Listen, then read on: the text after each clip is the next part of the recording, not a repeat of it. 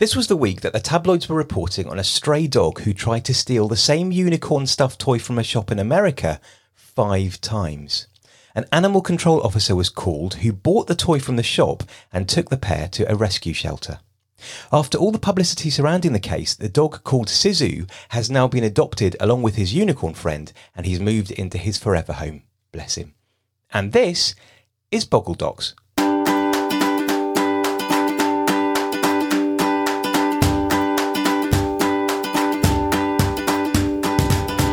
Hello and welcome to your fun and happy place.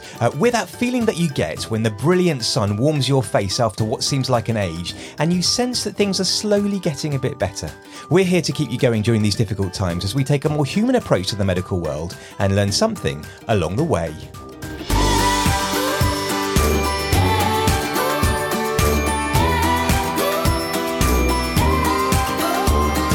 Boggle Docs is the podcast for GPs and other primary care professionals that's accessible to everyone. It takes the pulse of the nation by looking to the medical media and uses that information as a springboard to help you target your CPD. And all of this is aimed at giving us the heads up so that we might have an inkling of what might be on our patients' problem lists, so that we know what we need to know.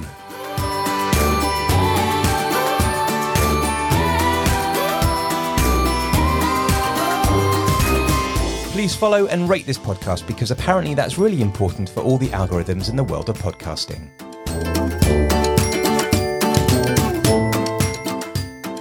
And this week I'm joined by Catherine McGlenigan. Hi Catherine, how are you? Hi Nick, I'm very well, thank you. Excellent. Well, thank you for being here. And what kind of a week are you having at the moment? I'm having a pretty good week. I've got a week off work this week, so that's been quite nice. Been sort of been living my lockdown life this week, trying to work out how to keep it exciting. But yeah, today we've had a Joe Wicks and making a banana bread, which I think is quite classically lockdown behaviour. So. In years to come, they're going to look back, and that was proper classic lockdown behaviour. It should be a time capsule. The banana bread will have gone off by then, but yeah, that's the way to do lockdown, isn't it? And what are you doing for the rest of the week? Anything exciting planned? It's my birthday tomorrow, Nick, actually. Happy birthday. Thank you very much. So that's quite exciting. And I don't quite know. I think we might have a bit of a Zoom family games night around that at some point. So that should be quite nice. Cool. Excellent. Well, that sounds like a fantastic week. And it's really good to have a bit of brain space, isn't it, when you have a bit of time away? Yeah, definitely. I think it sort of just, allows you a little bit more time to do that other stuff, read a book that's not medical, all those kind of things. Yes, I just had some time off and I did reading for fun, which was a really nice thing to be able to do.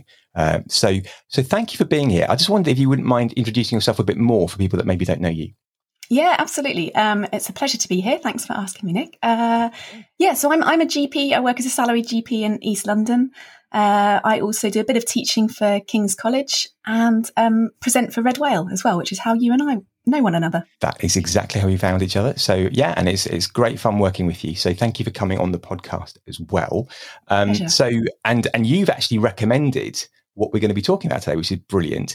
And so what we're going to do is in a bit, we're going to talk about the news headlines, and then we're going to come back and talk about a documentary that is on Curzon, which is one of the streaming platforms. And it's called The Ponds, Still Waters Run Deep. And it's a documentary charting the lives and the interactions of basically the group of people that go swimming, lots of them every day in the open waters in the ponds of Hampstead Heath. Which is just amazing. And it's a very uplifting, very joyful documentary to watch. So thanks for the recommendation. And so, we're going to be talking about that when we come back. But first of all, let's look at this week in the news headlines.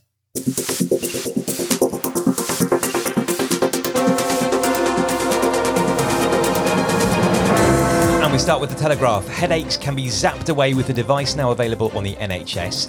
It says here that thousands of people who suffer from debilitating cluster headaches are set to benefit from the Gammacore, which delivers a low-level electric current to the neck area to block pain signals. The portable gadget, which has been rolled out by the Health Service, can be used to prevent the headaches beginning in the first place if a patient feels one coming on, or quickly stop them in their tracks if they have already started. Stephen Powis, NHS Medical Director, said that while they may be small, these devices will make a huge difference to people who suffer from these debilitating headaches, relieving painful symptoms and allowing people to go about their daily lives as normal. So let's just get a bit more information about that. If you go to the Ouch UK website, which is the charity for cluster headaches, you've got a bit more information. First of all, it's important to say that not all patients will respond to gammaCore therapy. And secondly, one of the questions in their FAQ section says, can gammaCore be prescribed by anyone in the NHS? The answer is no. It must be prescribed by a headache specialist. In Scotland, it's only in certain areas. Northern Ireland and Wales, it's not available yet on the NHS, whereas it is available in England from a specialist. So patients coming to us, we need to refer them on, so we can't just prescribe it. So that's something that we need to know about. And next up, it's The Sun, and their headline is quite scary reading. Burger kill alert. Eating just one burger or bacon sandwich a week makes a heart attack or stroke 46% more likely. And people who eat 150 grams of processed meat every 7 days are 46% more prone to heart attacks and strokes. And they are 51% more likely to die in the next decade than people eating none, as processed meat contains saturated fats that clog arteries. So this is basically looking, or it's quoting a study from McMaster University in Canada, which is the Hamilton area, and it's a global study.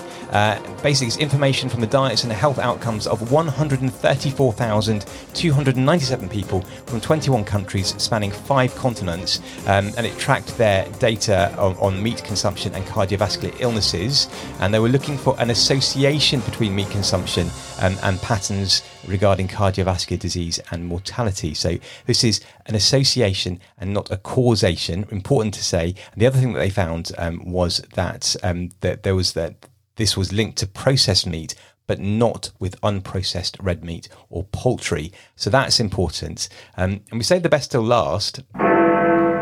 So this is the Express. Now, this really has to be seen to be believed, and I will give you the link in the show notes, as with all the other headlines, but this one is well worth clicking on just to have a look. So the headline from the Express: arthritis, 7 early signs of rheumatoid arthritis to spot to prevent disability. And then it says that rheumatoid arthritis often develops in people over the age of 30. The autoimmune condition causes inflammatory joints that could fuse together over time, it says here, which may lead to disability. Then they start quoting, this is Johns Hopkins Medicine, which is a medical institution in America. So they're quoting that. And then it says this, that the most commonly affected areas include the hands. Fair enough. The feet.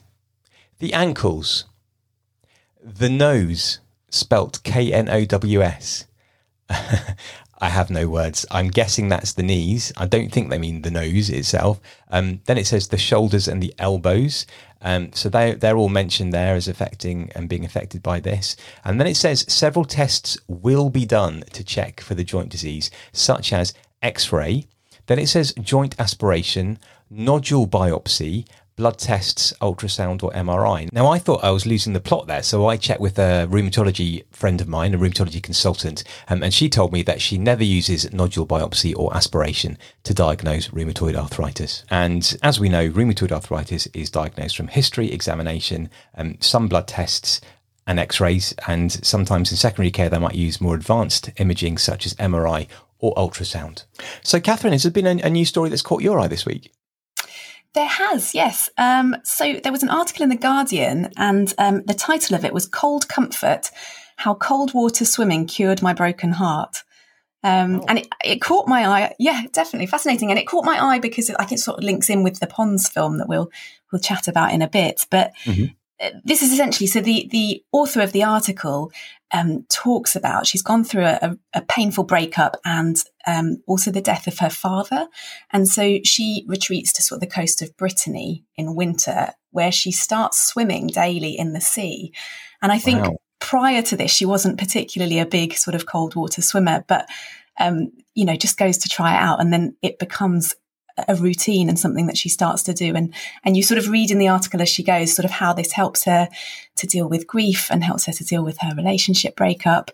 And it's just really nicely written. And there are bits throughout it. So where she's talked to, I think there's a guy called Mike Tipton, who's a professor of human and applied physiology at the Extreme Environments Laboratory at the University of Portsmouth.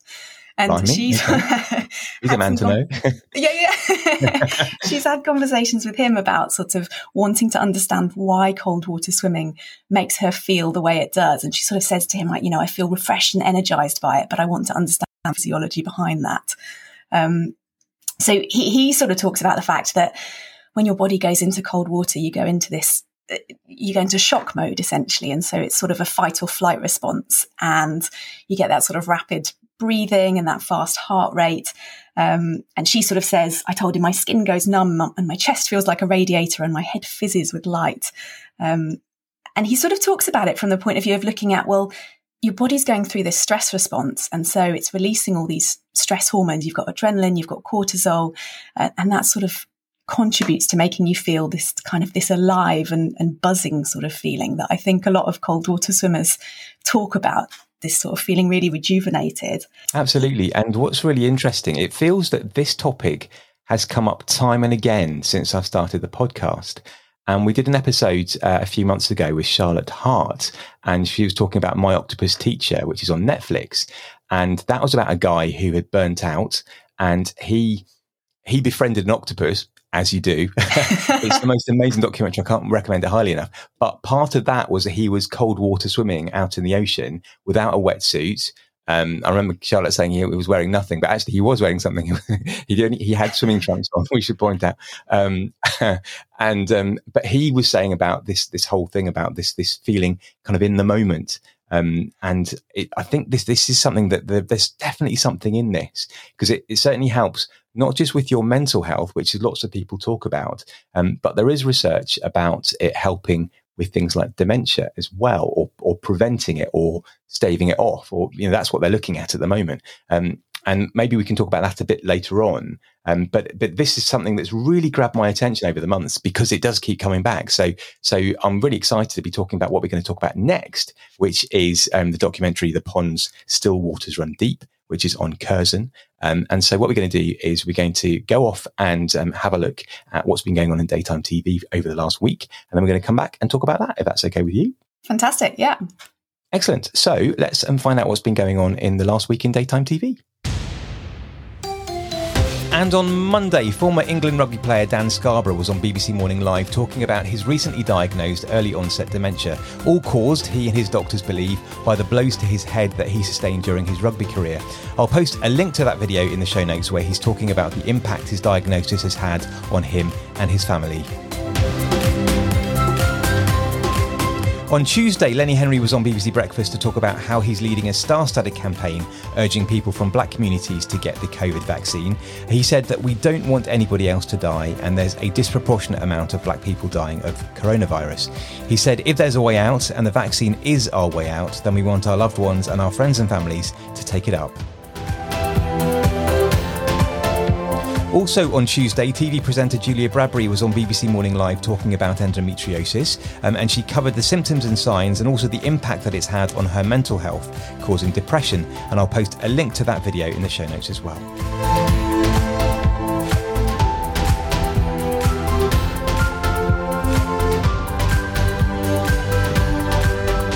And on Wednesday, Ash Kotak from campaign group AIDS Memory UK was on BBC Breakfast talking about why it was important to have a national memorial to remember those who have died from the virus. He said it was about the continued fight against stigma, and he said that stigma stops people from accessing medication.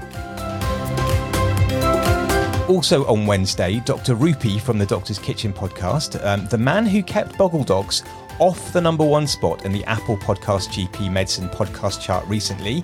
We're not bitter. He was on BBC Morning Live explaining his mission to get us all eating more fruit and veg with his 3-2-1 method, and I'll post a link to the video for that in the show notes.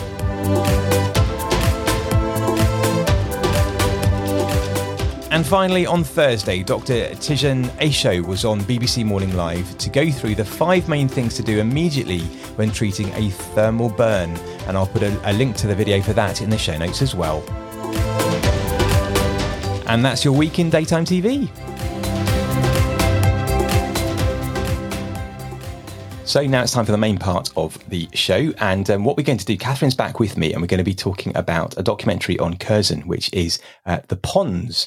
Now, the ponds at Hampstead Heath have been popular swimming spots since the 1700s after people took to the water for its iron-rich qualities. And these days, the three ponds are packed throughout the summer, but there is also a hardcore of fanatics, some people might say, who take to the water throughout its coldest days. Now, swimmers from both the men's and ladies' ponds share their reverence for the powers of the cold water, and regular swims on Christmas Eve and New Year's Day bring everybody together, and the fun of it is clearly addictive. And there seems to be groups of people that get a lot out of it from socially meeting up, but also from the actual jumping into the water itself. So, Catherine, when you saw this documentary, what did you think? Yeah, I mean, I thought it was a really powerful documentary. I really enjoyed watching it. It's quite beautifully made. I'm glad you did. Yeah. I listened to one of the filmmakers, I think, did a little interview at one point, and I think he said that the film is a love letter to the ponds, and just sort of trying to capture the beauty of the ponds, but also the spirit of the community that go there. And I thought the film did that really well. And the film itself follows a number of different characters who, swim at the ponds daily. And I think it follows them over the course of a year. So you see them cracking the ice and jumping in winter, but also sort of through the summer as well. Absolutely. And I think two words that you said in all of that were, the community really comes through, and the characters, because there's some real characters in there. And so many of these people that we're watching, I could quite happily have a coffee with and have a chat with, because they've got such stories to tell, and that really kind of comes through, doesn't it, in the film? It does. Yeah, it does, definitely. In fact, I jotted down a couple of the characters that I particularly liked. There was a guy called Chris, I think, in the film, who's 72 at the time the film was made, and he's been swimming there since he was 10. So he used to go with his boxing club, and he's just kept going daily ever since. And he talked about the life boys. So it's sort of the men's ponds, the boys that have been going pretty much every day their whole lives. And I just thought it was really nice. He said the oldest member at their club at that point was 92 or 93. And I just thought, if I can be doing that at 92, totally. 93, I'm very happy. I would be very happy. But what struck me was that there were quite a few sort of older people that were going swimming every day. And as I was watching it, I was thinking there must be something in this, because you don't often see many activities that has a whole cross section of the age group. So they must be getting some kind of benefit from it. Yeah, definitely. I like to think so. I have to say, it did alarm me a little bit when, some people were just jumping straight into that icy cold water. And I thought, oh, blimey. Obviously, it doesn't come without its risks. Well, yes. We should probably say, yes, don't just jump in if you have any concerns about your health. That could not end well sometimes. But it was interesting to watch different people get in and out, because I think I would have to jump in. There would be a big scream, I'm sure, as I jumped in. But there was a lady that went in, and she kind of in the middle of winter was just stepping down the steps, and I would be like, whoa, one step in, one step out. It'd be a disaster. She was so matter of fact, wasn't she? She's just like, I get my feet in, and then it's 1, 2, 3, and away. And it's like, no, that's not how it happens when I try it. Yeah, totally. But it felt like there was very much a no nonsense attitude. And I suppose maybe if you were amongst that crowd, there's no way you're going to make a big meal about going in, because they go in every day, and it's not, it's nothing for them, is it? That's true. You'd have to put on your bravado. Exactly. And a couple of things that struck me, there were a few people that were talking about, maybe we start with mental health and about how it had helped them with their mental health. And there was one man on there who said that he went swimming the day that his wife died, and it helped him to get over the grief and to deal with the grief, and it came up time and time again that people were saying that it's very much about living in the moment. And because once you jump into that cold water, you literally cannot think about anything else. And I thought that was very powerful to see that. Yeah, definitely. I completely agree with that. And, obviously the last year has been tough for everybody, and it's had its stresses and things. And actually the one thing that I've found has really helped me is that our local reservoir has opened up for swimming, which I feel really lucky with in London. It's currently closed in lockdown, but it was open through the summer. So I started going there regularly, and I sort of trying to think of all the things that you should do to try and help de-stress, and mindfulness, and trying those kind of exercises. I've just always felt I'm never that good at them. I sort of sit down to do a mindfulness exercise and I cannot not think about what I'm going to have for dinner and the fact I should do the hoovering. And I can't get myself into that mindful state. And I'm sure I just need to practice. But I feel like cold water swimming is my discovery of a bit of a mindfulness hack. It's like it's a fast track method to get my mind to just calm down. I think you're absolutely right, because it feels like I think that's actually, in a nutshell, what's going on here, because it is like mindfulness as a hack, because you literally, because everything is so cold and your body is just put into shock, you have no option but to just live in the moment and deal with it. And that's definitely what feels to be going on. And I mean, this is going to sound really strange. So, since we did the podcast talking about how to boost your immune system, and Abby came on and we had a chat about that, and we talked about cold water showers and stuff, because that's one way they've looked into it, and how you can, it's almost like a hack into the whole thing, that if you haven't got a cold water sort of swimming pool or cold water reservoir you can go and jump in, if you can do a 30-second cold shower at the end of your shower, then that's meant to be beneficial too. So ever since then, so for the last few months, I've been doing that every day. Wow. Still doing it now, done it today. And I have to say, I feel a bit better. I think, it's certainly helpful. And there is this moment at the end when, through all the shrieking, you have to live in the moment. It's particularly when you turn around and the cold water hits your back and you just go, yeah. and I played you earlier, actually. I actually can't put it out because it's obscene, but I did record, I recorded the sound of me in the cold shower a few months ago, because people had said to me, you make a real noise in the cold shower. And I was like, oh, I don't. So I recorded it, and oops, I really do. And it literally sounds like something else is going on, but we can't talk about that. It's brilliant. A little bit X-rated. Fantastic. I promise you, it was just a cold shower. Mortifying. It's I heard your podcast about that, Nick, I think, with you saying that you were starting to do these cold showers for 30 seconds at the end. And I thought, well, to be a good guest on your podcast, I should do my research. So this morning, for the first time, I tried the sort of 30-second cold at the end of my shower, and it was something else. Like, so impressed. So how did it go? It was quite the shock. It was definitely different to plunging into cold water. I don't know, like in that sort of feeling. I was hyperventilating, few squeals, felt quite dizzy by the end of it, but a bit euphoric. You're not selling it to anyone. Yeah. You're still here, and that's the most important thing.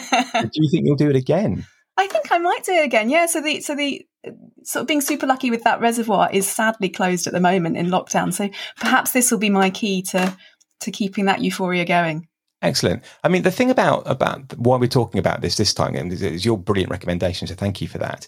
But it's kind of about the fact that we've had some quite serious and quite difficult topics recently on the podcast. So it's actually a bit of breathing space, and it's actually doing something nice and something that maybe all of us could try to make ourselves feel better.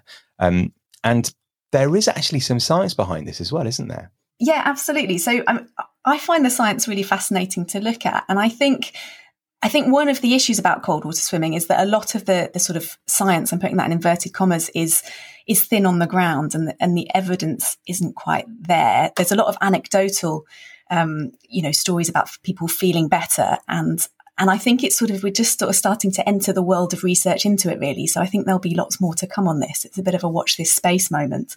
But yeah, in that Guardian article that we talked about earlier, I think we sort of touched on the hormones that cold water sort of shock provokes. So adrenaline, dopamine, serotonin, the endorphins. And the professor from the University of Portsmouth talks about the fact that we know these hormones affect metabolism, and they boost white cell counts. And over time and regular exposure, it's thought to reduce inflammation, which could potentially have positive effects on a number of conditions. But yes, he did sort of also emphasize the fact that research is thin and that it needs looking into more. But people have reported, regular swimmers having fewer infections, the fact that they feel it eases sore muscles and arthritic pains.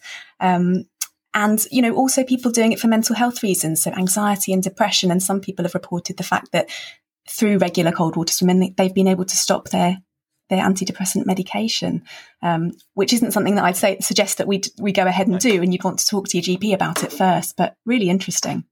Yeah, and that's the kind of thing that maybe somebody might come to you and say that that's what they've done, and then you would understand why they've done it. And then you can have the conversation about that. But interesting about talking about medication and stopping medication, or maybe trying to find something that when medication isn't working, because there was a lady in the documentary who described saying that she had a degenerative spine condition that was very debilitating for her, and she was in constant pain. And she said that when she went swimming, when she jumped in the water, the ice cold water, suddenly all of her pain just disappeared. And so for the whole time that she was swimming, she felt completely normal, which was really a massive release for her.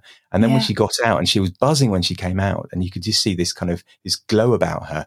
And she said that feeling would last for about 30 minutes to an hour. And that's the reason why she did it every day. And you can completely understand that, can't you?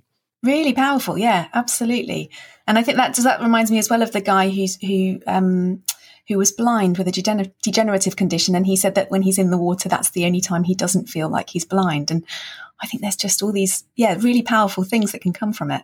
Absolutely. Yeah, I wrote that down too, that he said that he didn't feel that he was blind when he was swimming, which was really a really sort of emotive moment. And I think one of the lifeguards said that he felt that it was the great leveler, because everybody in the water, no matter who they are, no matter what background they're from, what their physical conditions are, they all pretty much look the same when they're swimming. So, that was really interesting, I thought, as well. And regarding the science side of it, there was an interesting article. The BBC released it back in October, and we covered it back on Boggle Docs back in the early days. And it was talking about could cold water hold a clue to dementia cure? And there's a group of people looking into it from Cambridge University. And they talk about sort of cold water shock proteins, which are released when you're exposed to that. Did you find that as well? Yeah, I did. Yeah, that was a BBC article, I think from October last year.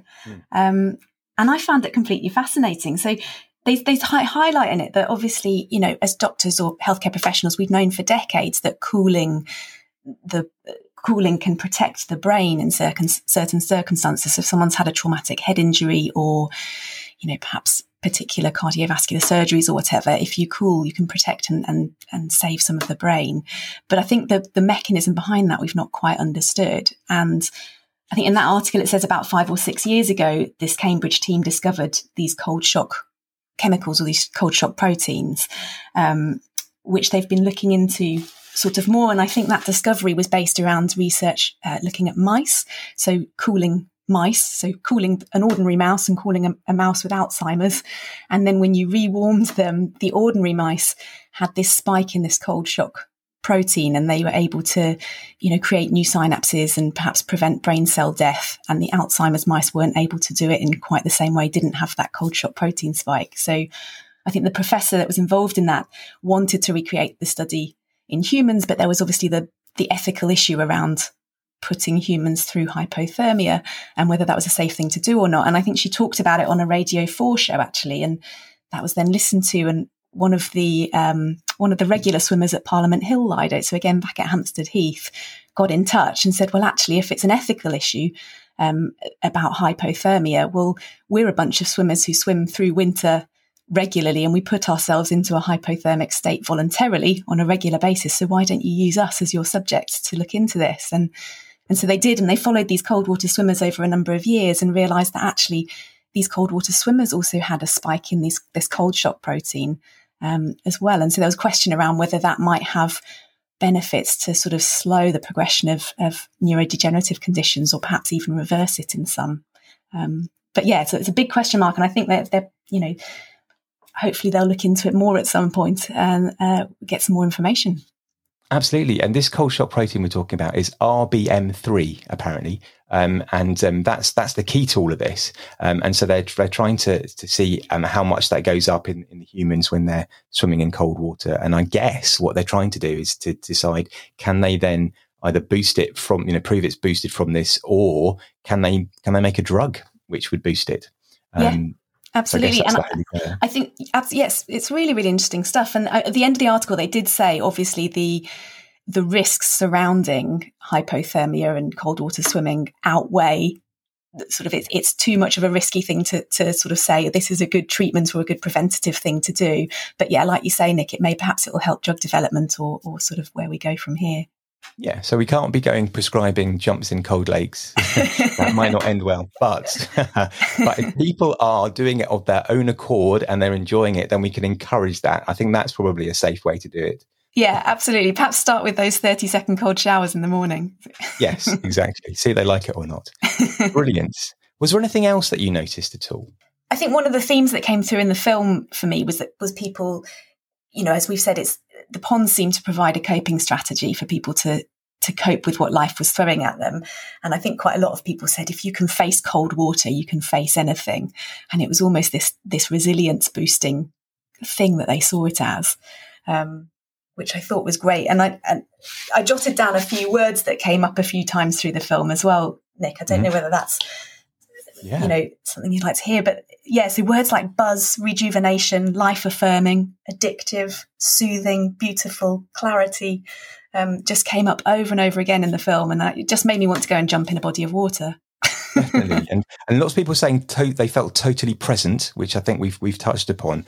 And just watching it, because obviously this was filmed before things changed. And I just found it really, really interesting to see that, just seeing people in close proximity with each other and people hugging. And that was, it makes you realize how much you miss all of that kind of stuff.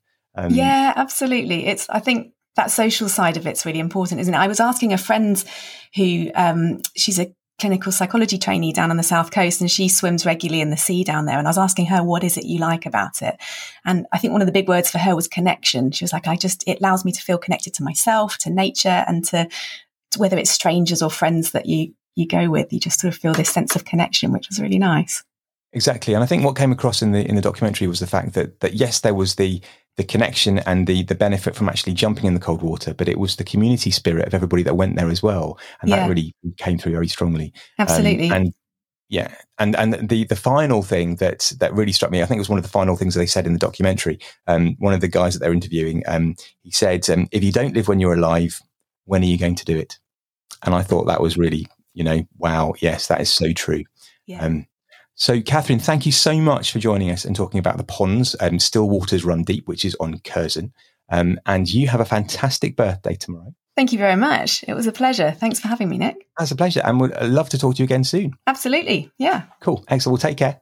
You too. Bye-bye. Cheers. Bye.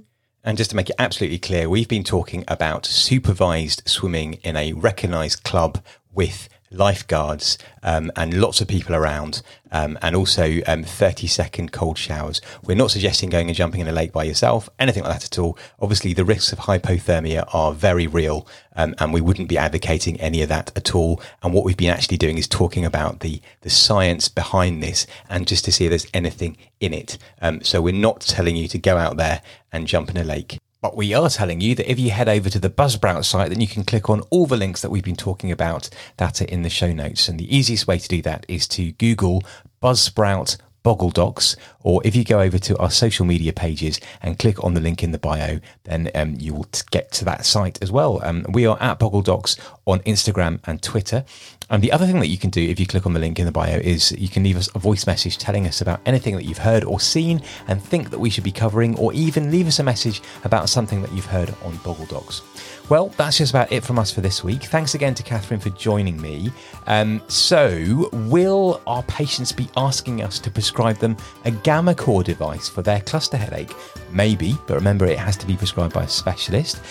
Could they have seen Julia Bradbury on TV talking about endometriosis and want to talk to us about that? Or are they worried that their mood is being adversely affected by it? Possibly. Or might they might be asking us about the health benefits of cold water swimming or cold showers? I think in that case, it would be worth exploring with them and what their underlying health concern is. Are they worried that they might be developing dementia and they want to try and prevent it? Or are they suffering from chronic pain? Or have they got mental health problems that they're trying to address? I'm Nick Kendrew, and you can find me on Twitter at Nick Kendrew. That's NickKendiw. And until next time, take care and look after yourselves. Goodbye.